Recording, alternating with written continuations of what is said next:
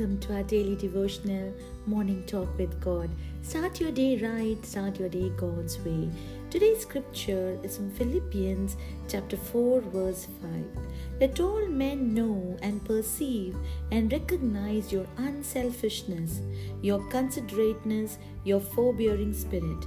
The Lord is near, He is coming soon.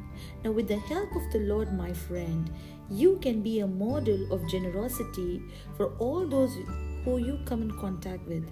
Now, if you are a giver rather than a taker, it won't take long before people realize you are quite different from them. Now, as they witness your joy, they will see that a thankful heart and a generous spirit will make a person happier than being selfish. Now, Jesus encourages us to let all men see our good and kind deeds so that they would recognize and glorify God. Now, Jesus did not mean that you should be a show-off or do things for the purpose of being seen. Now, many people give so that they want to show off, they want to brag about their goodness and generosity. But Jesus doesn't appreciate that. He says that when you give, let the Lord know, and what your right hand does, your left hand shouldn't know. Now, He was encouraging everyone to realize how much we can affect the people around us.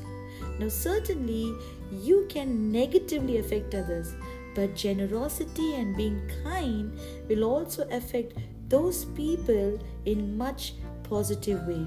So let us be a good example to our family, to our friends, and our community at large, because God says, give and it shall be given unto you. Amen. Let's pray.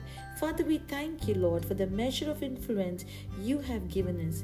And with your help, Lord, we are going to influence the love and generosity with others.